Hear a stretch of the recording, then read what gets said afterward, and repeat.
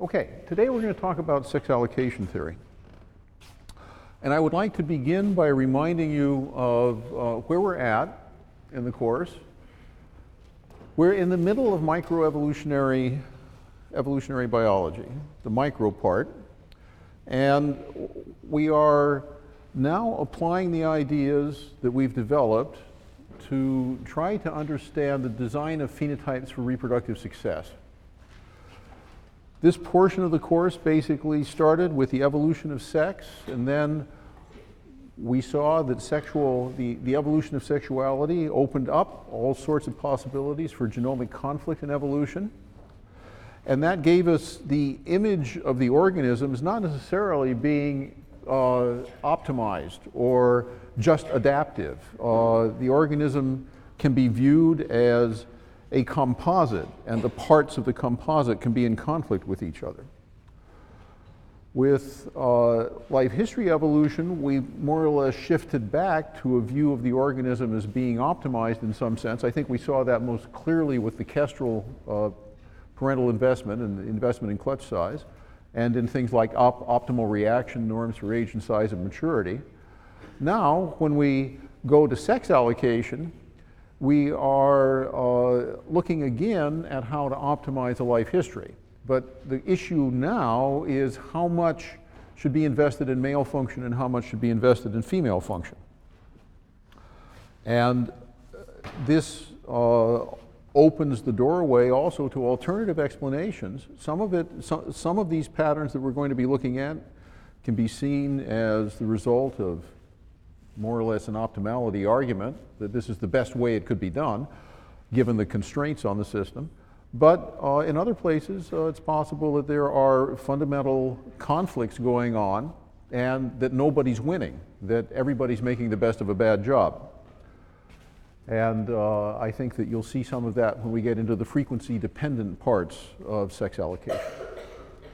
So, sex allocation theory is actually a part of evolutionary ecology which has been extremely successful. It predicts the distribution of reproductive effort among male and female offspring or between male and female function. Makes a lot of successful predictions. There is a theorem at the heart of this part of biology called the Shaw-Moeller theorem, which is very general in the way it's formulated, and it unites many previously unrelated phenomena. So the successful predictions and the bringing together in a single explanatory framework of a lot of stuff that was previously seen as unconnected is a characteristic of any good scientific theory. After all, that's what the periodic table does in chemistry. That's what Newton did with his laws of motion. So this is a good example of a success in evolutionary theory. In order to get into this field, we need to have a little vocabulary building, and just so you can operate in the literature. If you're a botanist, you call organisms that have separate sexes dioecious, and if you're a zoologist, you tend to call them gonochoristic. The default condition in most flowering plants is that they're hermaphrodites and they have both male and female parts in the same flower, but there are some striking exceptions. Papayas have separate male and female sexes. Holly have separate male and female plants, and so forth. So there are certainly dioecious plants. The default condition in most animals is that the sexes are separate. So the default condition is different in most flowering plants and most higher animals. Now, if we're dealing with sequential hermaphrodites, then they can be either protandric or protogynous. We call them protandric, so first male, pro-andros, if they're born as males and change later to females, and we call them protogynous if they are first females and then change to males. Okay? The only human in mythology, at least in Western mythology, who has done something like this was the Greek sage Tiresias, who was a prophet during the Trojan War and is said to have been in his lifetime both male and female, having been changed by the gods rather than by his hormones, and was able to report on what it's like. You might want to go back and check. Now, for the purposes of sex allocation theory, we define female function in a number of different ways. Okay? It could either be the proportion of offspring that are female. That could be a lot or a little. It could be investment in female versus male offspring, so you have equal numbers of both, but you decide to invest more in offspring of one sex than the other. Or in a sequential or simultaneous hermaphrodite, it's the proportion of lifetime reproductive success gained through reproduction as a female. So female function can have to do with timing, with investment, and with numbers. Male function is defined similarly. So there are some very basic questions about sex allocation. One is, what's the equilibrium sex ratio? What should we expect to see in a population that has separate sexes? Another is, if the species we're dealing with is a sequential hermaphrodite, as what sex should that organism be born, and how old and large should it be when it changes sex? If it's a simultaneous hermaphrodite, then what would be the allocation to male and female function in simultaneous hermaphrodites? We're not going to talk about this very much today, but I would like to give you just a little bit of natural history. There is a lovely Caribbean fish called the hamlet, which is a simultaneous hermaphrodite, and it can make eggs and sperm at the same time. And when they mate every day, and when they get together to mate, there's the issue of who should be male and who should be female for this mating. And the eggs are big and expensive, and the sperm is small and cheap, and so you don't want to get cheated by somebody who never wants to be the female and just make sperm. So what they've come up with is a mating pattern where, in order to mate at all, they more or less insist that they trade roles and do it about 10 times so that they equal out. So in the course of 20 minutes, they will switch back and forth from being male to female. And then each of them will have put out roughly the same amount of eggs and the same amount of sperm. So I just wanted you to have that in the background as one of the sort of paradigmatic examples of how simultaneous hermaphrodites have solved that issue. And then there's the interesting issue, and by the way, this is something I stuck on here this morning, so those of you who have printed out your PDFs, this is new. When should differential investment in offspring of each sex depend on social status? And I stuck this question in here because, in fact, the lecture deals with that. We're going to come to the Trivers-Willard hypothesis, and we will see that social status or physiological status really does affect sex allocation quite a bit. So these are all aspects, actually, of one problem. And that problem arises because of this key fact. Every diploid sexually produced zygote is getting half of its autosomal genes from its father and half from its mother, and that's also true in the sequential and simultaneous hermaphrodites. Okay, that's what it means to be a sexual diploid. And that has a consequence. It means that the fitness that's gained by an individual through male function has to be compared with fitness gained by other individuals through male function, and similarly for fitness gained through female function. In other words, male and female function are equivalent paths to fitness. Now, in a number of circumstances in evolutionary biology, it is advantageous to use what I call the looking backwards ploy to develop an intuition for why this is true. Think about the genes in your body. You got half from your mom and half from your dad, and look backwards to where they were sitting in grandparents, great-grandparents, great-great-grandparents, and so forth. And if you go through that branching tree, going backwards, you'll see that in each generation, half of them were coming down through a female and half of them were coming down through a male. And as they go forward into the future, it's always going to be, on average, half of them coming down through a male and half of them coming down through a female. This means, essentially, that this statement, male and female function are equivalent paths to fitness, is something that you could derive by putting out the whole genealogy, the family tree, and just counting the number of times that genes had occurred in male or female ancestors, and you would discover that it was 50-50.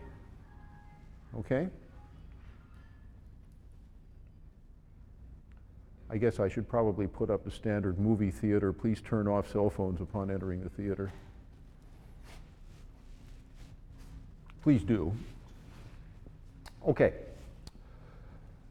We start this kind of analysis with the default condition, which is the 50-50 sex ratio. That's a photo of Ronald Fisher. He came up with this idea. He's one of the people, by the way, who demonstrated that Mendel's laws are consistent with natural selection. He also invented quantitative genetics, and he invented the analysis of variance in statistics. He was a total autistic geek and a nasty father, and his daughter wrote a really fascinating biography of what it was like to grow up with this guy, who was a full-time 24/7 biologist and who kept all kinds of plants and animals around the house and kept breeding them, but was not what you would call a terribly empathetic, emotional person. And he also was a guy who was nearly blind, but who visualized most problems geometrically. He was very powerful mathematically, but Fisher essentially saw things geometrically that most people see algebraically. So his theoretical writings can be opaque at times. But this idea is pretty straightforward. If males and females are equally good at producing male and female offspring at all ages and sizes, so everybody's pretty much on a level playing field, if mating's at random in a big, large population that's thoroughly mixed, then the sex ratio should evolve to 50-50, male-female offspring. Basically, the reason that's true is that the rarer sex has an advantage. The sex ratio is adjusted until neither type is rarer than the other, and that's probably the most basic frequency-dependent equilibrium in biology. You can see why that would be true if you imagined that you were a mutation that produced only male offspring in a population that was otherwise producing all female offspring. You would then be the only male in that population, and all of the offspring in the next generation would be carrying your genes. You would increase in frequency.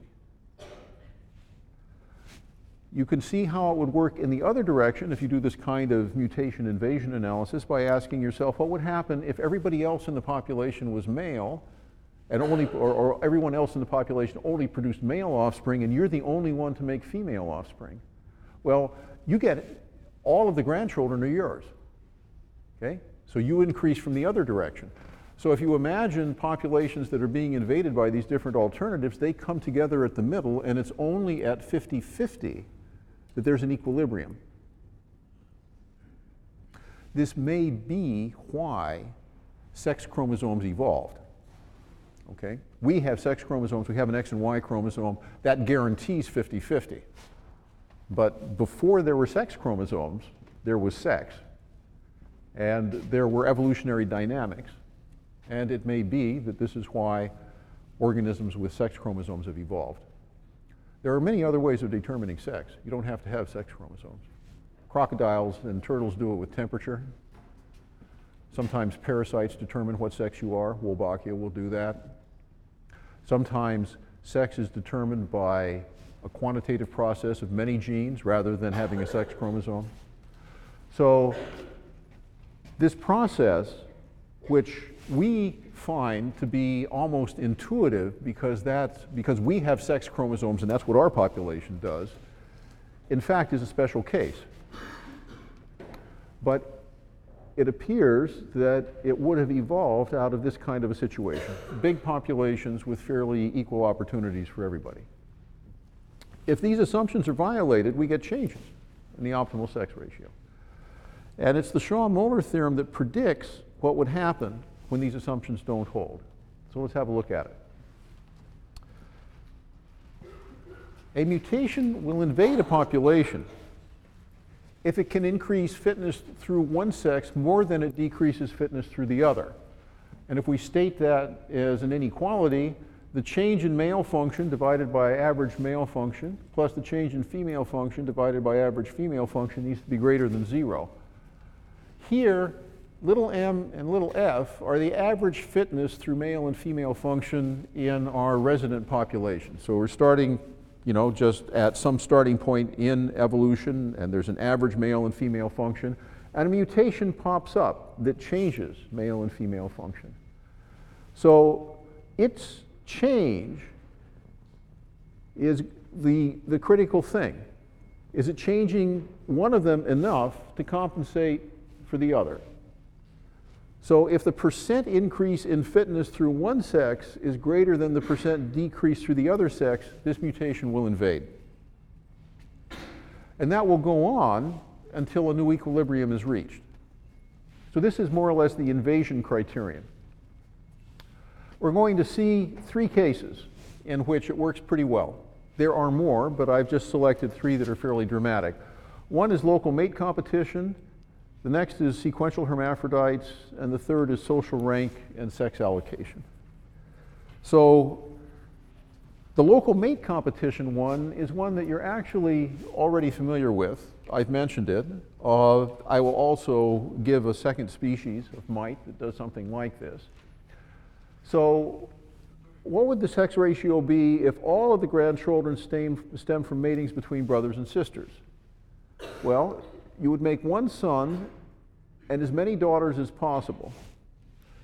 And to get there from a 50-50 sex ratio, basically you can see, I think, that if we can go stepwise.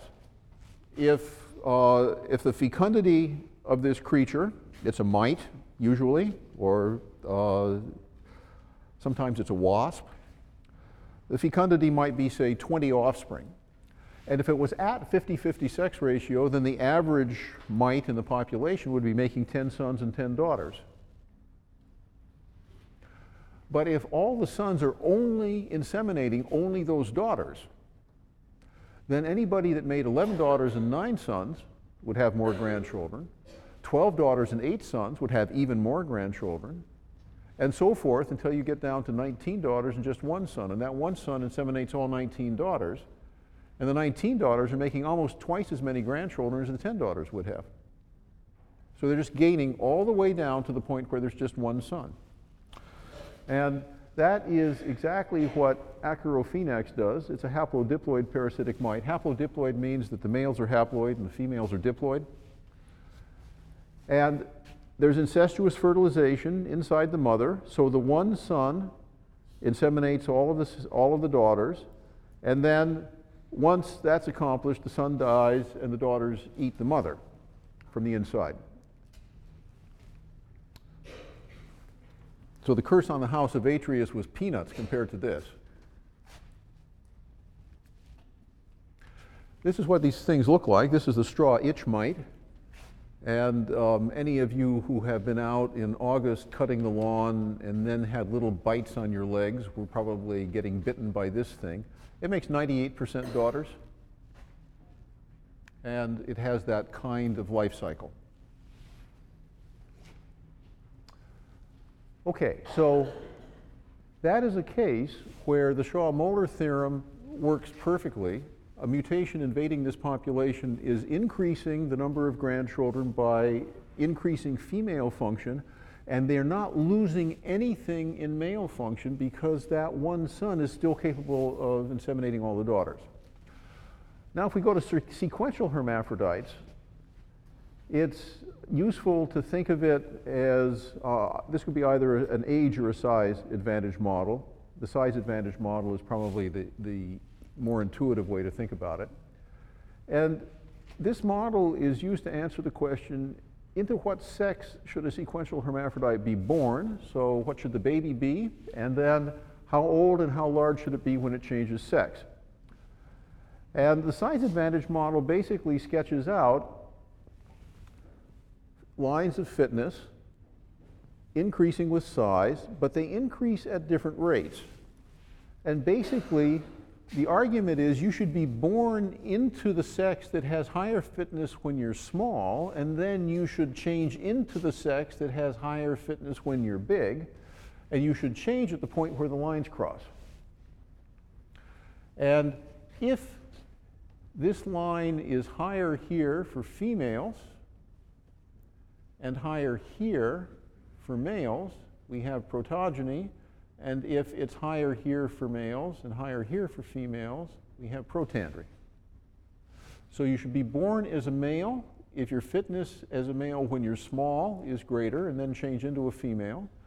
And you should be born as a female and change if the biology dictates that your fitness is higher when you're big as a female, as a male. And the reasons for this are both physiological and social. The default condition actually is that small things do just fine as males if there aren't any social dominance interactions. Because a small male can still make a lot of sperm. But the fitness advantage switches to being a female when you're large, if there aren't social interactions, because a big female can make a lot of eggs. A lot of this analysis is done in fish, and the default condition is pretty well described in a lot of fish. Small males do just fine in matings if there aren't complex social interactions, if you don't have to fight in a dominance hierarchy to get to a mating. And big females can make enormous numbers of eggs. A big female codfish, a 6-foot-long female codfish, can make 100 million eggs. A big grouper can make 100 million eggs. So, let's go through a case of protogeny. And one of the better analyzed cases is the blue-headed wrasse. By the way, for those of you who are snorkelers or divers, all the members of the wrasses and the parrotfish families are sequential hermaphrodites. And they are just about all protogynous, so they're born as females and change to males. And all of the members of the grouper or sea bass family, the Serranidae, are protandrous, so they're born as males and they change to females. So if you see a big lunking grouper, it's going to be a female, and if you see a big parrotfish, it's going to be a male.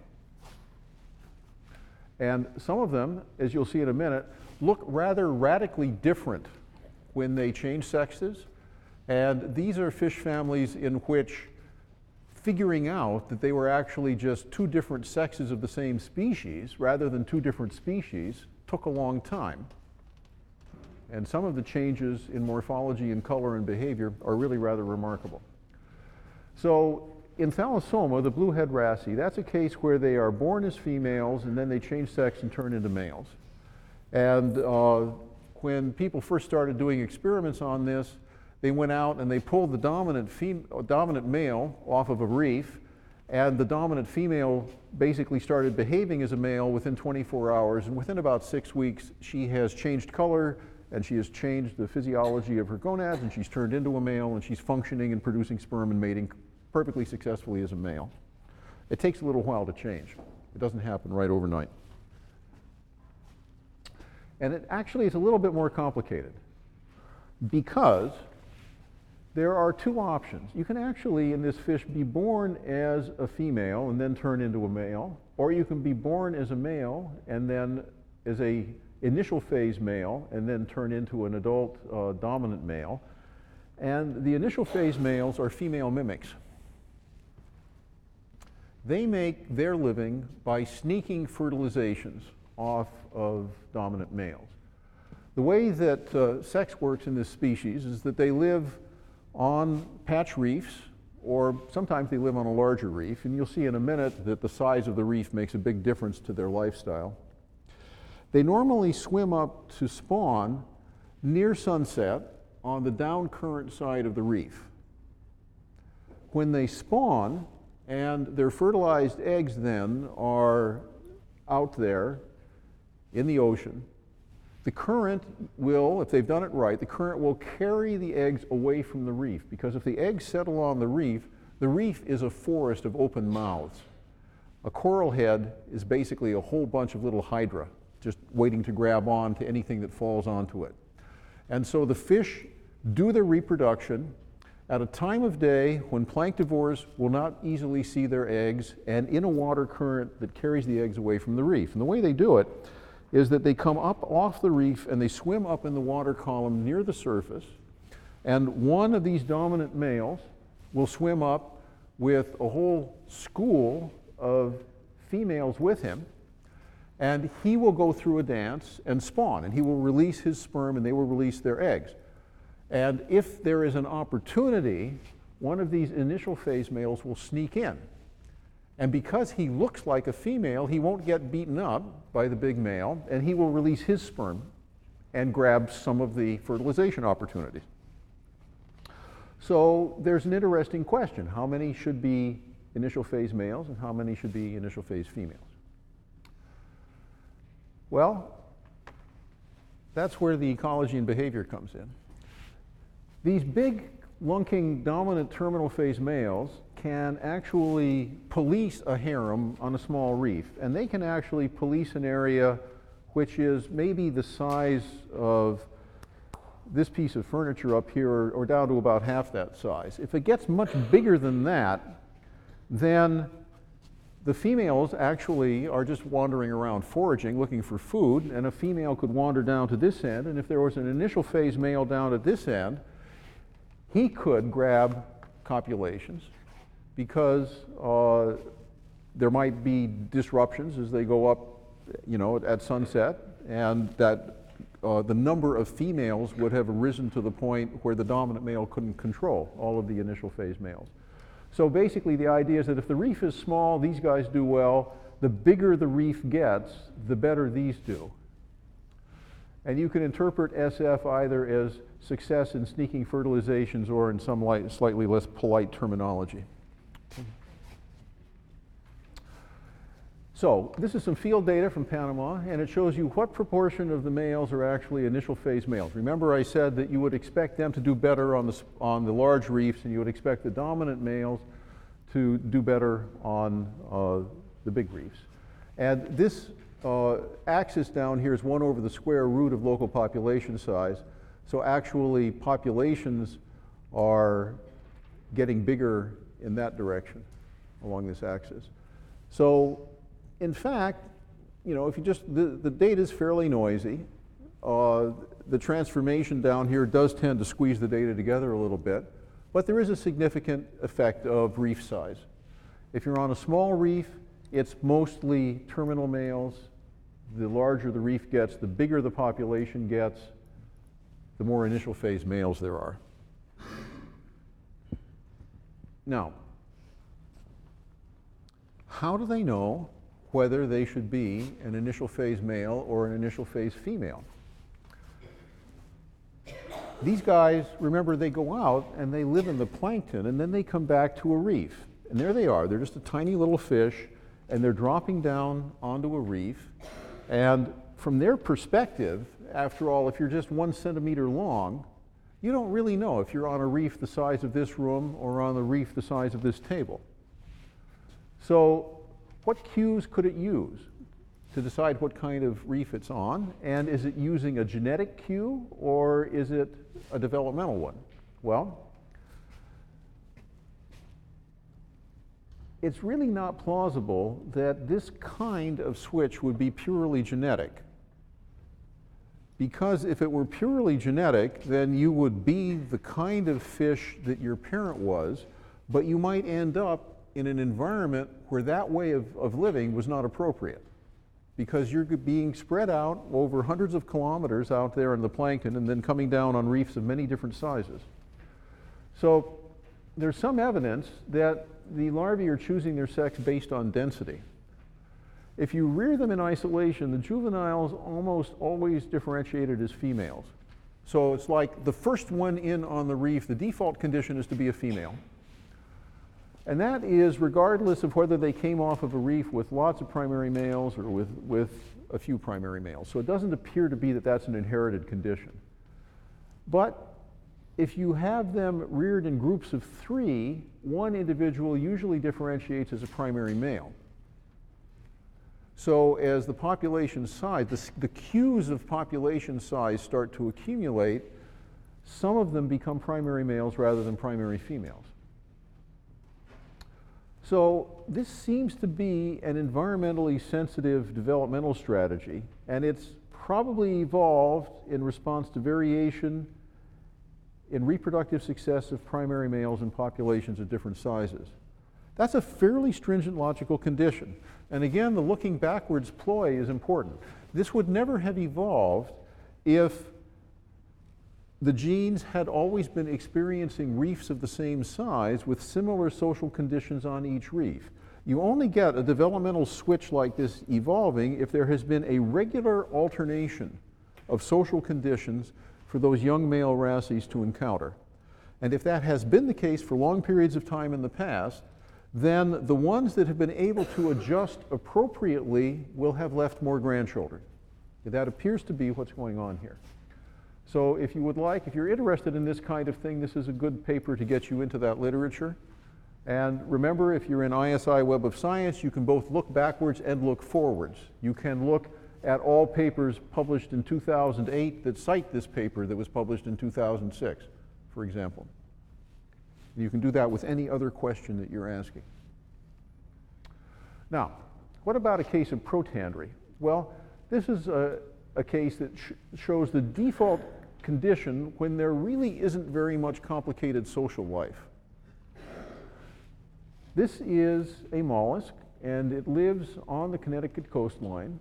And if you go out to Hammonasset State Park, which is up by Madison, and you walk down the beach, your shoes are crunching on the shells of Crepidula fornicata. That's basically what the beach consists of, is the shells of Crepidula fornicata. And these guys are born as males and grow up and change over to being females, and they go through a stage where they're both. And in fact, they have a penis that extends downward, and so the males are actually inseminating the hermaphrodites that are in the middle, and the hermaphrodites in the middle are inseminating the female that's on the bottom. So Crepidula forms a daisy chain as a standard part of its life history. This is how these things live. And you can see the progression just sitting there in one clump as they go through their life. Okay, so the Shaw-Moeller theorem actually tells us quite a bit about the main questions of sequential hermaphrodites. Remember, they are, as what sex should I be born, and at what age and size should I change sex? And by the way, the existence of sequential hermaphrodites leads us to certain puzzles. There are many, as you'll see in a minute, there are many mammals where it would make a lot of sense to be a sequential hermaphrodite. But evidently, we don't have a reproductive system that's flexible enough for that to have evolved. And I think you'll see, but just stick that in your memory for a few minutes, because you're now going to see a few mammals that would make more sense to me as sequential hermaphrodites. We'll get into that with the Trivers-Willard hypothesis. So again, this is Bob Trivers. And with a guy named Willard, he came up with the idea that in a polygynous species, a low-ranking female, or a female in poor condition, should have female-biased litters or clutches, because their daughters can always have offspring. Females in these circumstances are the limiting sex. You do not have to be a highly competitive female in a polygynous species to get inseminated. There's going to be some male that's going to get you pregnant.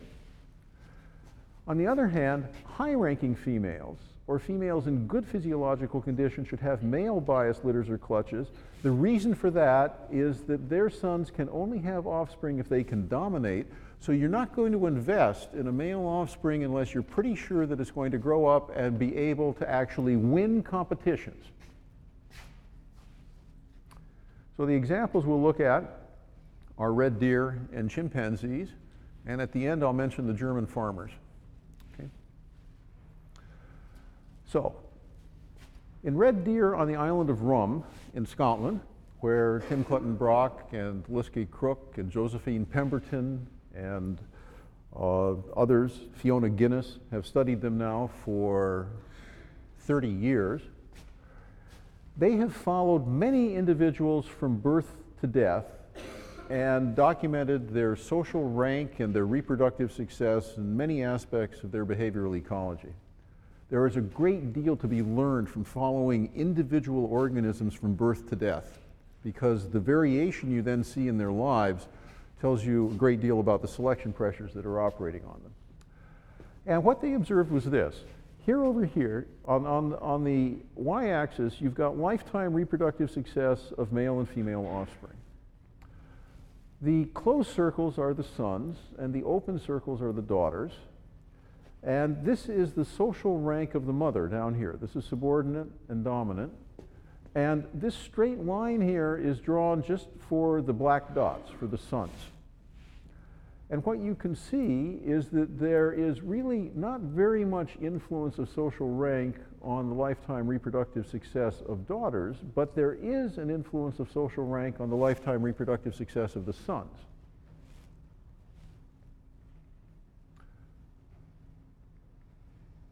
Now, high-ranking females in red deer do give birth to more sons than daughters. They have a distorted sex ratio at birth. So the question is, how do the females do that? Well, they could be doing it with sperm selection if they could detect whether the sperm were X or Y bearing sperm. They could do it with selective abortion if somehow the conflict between mother and offspring has been resolved in favor of the mother. Just think about it. There you are. You're an embryonic red deer. You happen to be the wrong sex for this particular mother. She has evolved to get rid of you through abortion if you're the wrong type. You will try to conceal your sex. You will not be expressing whether you're a male or female in the surface proteins. So there's a puzzle here. How could selective abortion evolve? Because there is a conflict between parent and offspring about whether you should be able to even detect what sex your child is. We don't know. What we do know is this. Nutrias do this. Nutrias are South American rodents. And if you have a female nutria who is subordinate or in low physiological condition, and she should be making mostly female offspring, but she happens to have a mostly male brood, she just aborts the whole thing and tries again. So that's what she does. The Seychelles warblers, so great place to go do field work. The Seychelles are just lovely. There's a warbler that lives in the Seychelles Islands, and they control the sex of individual eggs. And they do so in order to have the correct sex there as a helper at the nest. When the baby grows up, they actually have helpers at the nest, so whole families of warblers help to feed the next generation. And what the mother is doing is she's making the right kind of egg for her ecological condition. Sometimes it's helpful to have a lot of daughters, and sometimes it's not helpful to have a lot of daughters. And they can control the sex. We don't know how they do it. So there is definitely sex allocation in red deer and in nutrias and in Seychelles warblers, where the sex ratio at birth is being changed in terms of social or ecological circumstances. And it seems to be changed appropriately. Now, with chimpanzees are like us. They have a 50-50 sex ratio at birth. And if you don't have selective abortion, you don't have effective sperm selection, it's hard to avoid a 50-50 sex ratio at birth. So sex chromosomes do that for you. However, you can still make choices after the baby is born. And this is the interbirth interval in months over here. And this line here is for dominant mothers, and this line here is for subdominant mothers. And this is about 5 years, and this is about 7 years up here. So it's about a 2-year difference. And if a dominant mother gives birth to a daughter, she weans that daughter when that daughter's about 5 years of age. But if she gives birth to a son, she keeps him for 2 more years. That is a high investment. He's getting more and more expensive to take care of, and she's losing time that she could put into another child. But because she's dominant and she's got a son, the argument is she'll get more grandchildren if she invests in him and really makes him into a dominant male. On the other hand, and by the way, this is a highly significant result here. This one is marginally insignificant down here. A subdominant mother has a bit more of a tendency to rear her daughters longer and her sons shorter, and discard the sons earlier. look at what happens to them. This is the survivorship. This is the age of the baby here. This is the son of a dominant mother. So these guys over here, they aren't weaned until they're 7 years old. As soon as they're weaned, 30% of them die, but the rest of them have extremely good survival, and they in fact do better than anybody else. By age 13, they're just the best survivor class that there is up in this diagram. Look at the sons of a subdominant mother. They're these guys here. They are this square. They are neglected even before they're weaned. They aren't weaned until 5 years. So before they're weaned, they're already doing worse. And then once they're weaned, they only have a 20% probability of becoming 13 years old, whereas those of a dominant mother have nearly a 70% probability of becoming 13 years old. You can see that there are similar effects going on with the daughters. That's a very dramatic pattern. Now, rearing a son at all, if you're a subdominant mother and you're going to kind of neglect him and get rid of him early, it's a very expensive thing. So why is it that they haven't evolved screening mechanisms at the sperm or the zygote stage that respond to social rank? We don't know. It would be very adaptive for them to do that. And I'll now tell you about the German farmers. Klaus Voland in Germany has analyzed the demographic data sets of a set of northwestern German farming communities from the 17th and 18th century through the 19th century. And during this time, there were economic cycles. When times were good, it was possible for a son to inherit a farm. When times were bad, the sons couldn't inherit anything, or only one son could inherit the farm. But in bad times, daughters could still marry up. And what Voland showed is that the probability that a son or a daughter would survive to maturity was dependent upon the economic cycle, pretty much in the same way that we just saw for the chimpanzees. In other words, German farmers invested more in sons when sons could inherit, and they invested more in daughters when daughters could marry up. And the degree of investment was actually reflected in the mortality rates of the children. So it had to do with parental neglect. So that is one case where it does look like the Trivers-Willard hypothesis actually works in humans. To be fair to the data, I want to mention some of the other cases. There have been large-scale studies in the United States that show that this effect is fairly weak, and there have been some other studies in the United States that show that this effect is fairly strong. So the evidence is mixed on this one. And I would like to emphasize that in humans, it could very well be cultural rather than genetic. After all, people generally do talk about issues like this, and they are understood within families. So it's possible that patterns of parenting could be culturally as well as genetically influenced. However, what one can say is that that's perfectly consistent with the Trivers-Willard hypothesis. It's just that it might have a cultural rather than an evolutionary explanation. So I think that the Shaw-Moeller theorem is a case in which very disparate kinds of information are being brought together and explained in the same theoretical framework.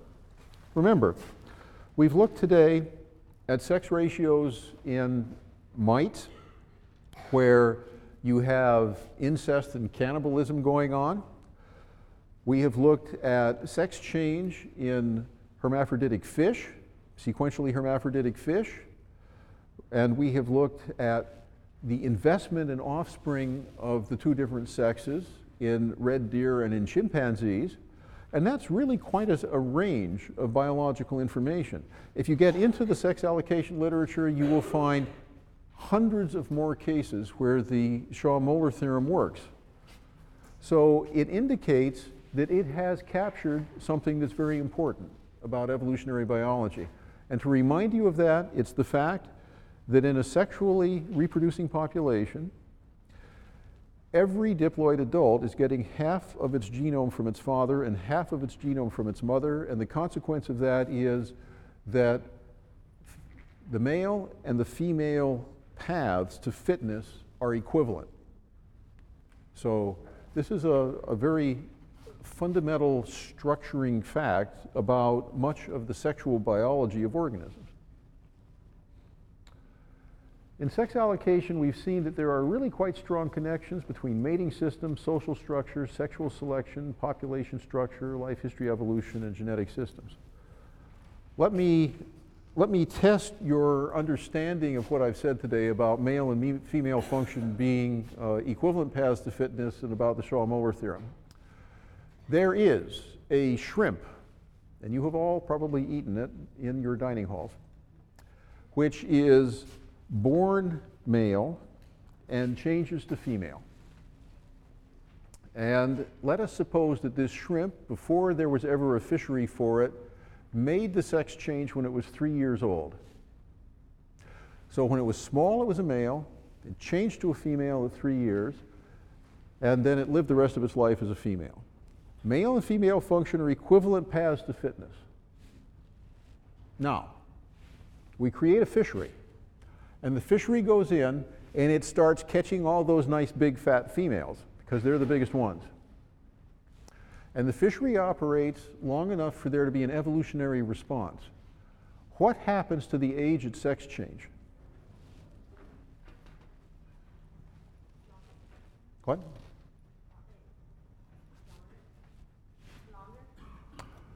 No. They do not spend longer as males.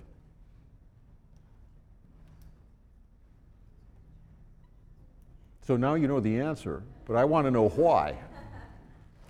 What happens is that they change sex at 2 years rather than at 3 years. What's happened is that the fishery has been taking away their female function. And evolution wants them to get half of their fitness through male function and half of it through female function. In order to maintain that equivalency, it has to create more space in the life for the females. The fishery is taking away space in the life to be female. And so the sex ratio, the sex change shifts to an earlier point. This is exactly what's happened. And if you buy fish at A1 Fish Market or you have them in the dining hall, you will get shrimp in those fish markets that do this. And they have responded to the human selection pressure created by the fishery, and it's changed the age and size at which they change sex. This is actually why one of the reasons why this course is called Principles of Evolution, Ecology, and Behavior. It's because there are examples like this where it doesn't make any sense to separate these fields. All of this stuff is going on in these examples.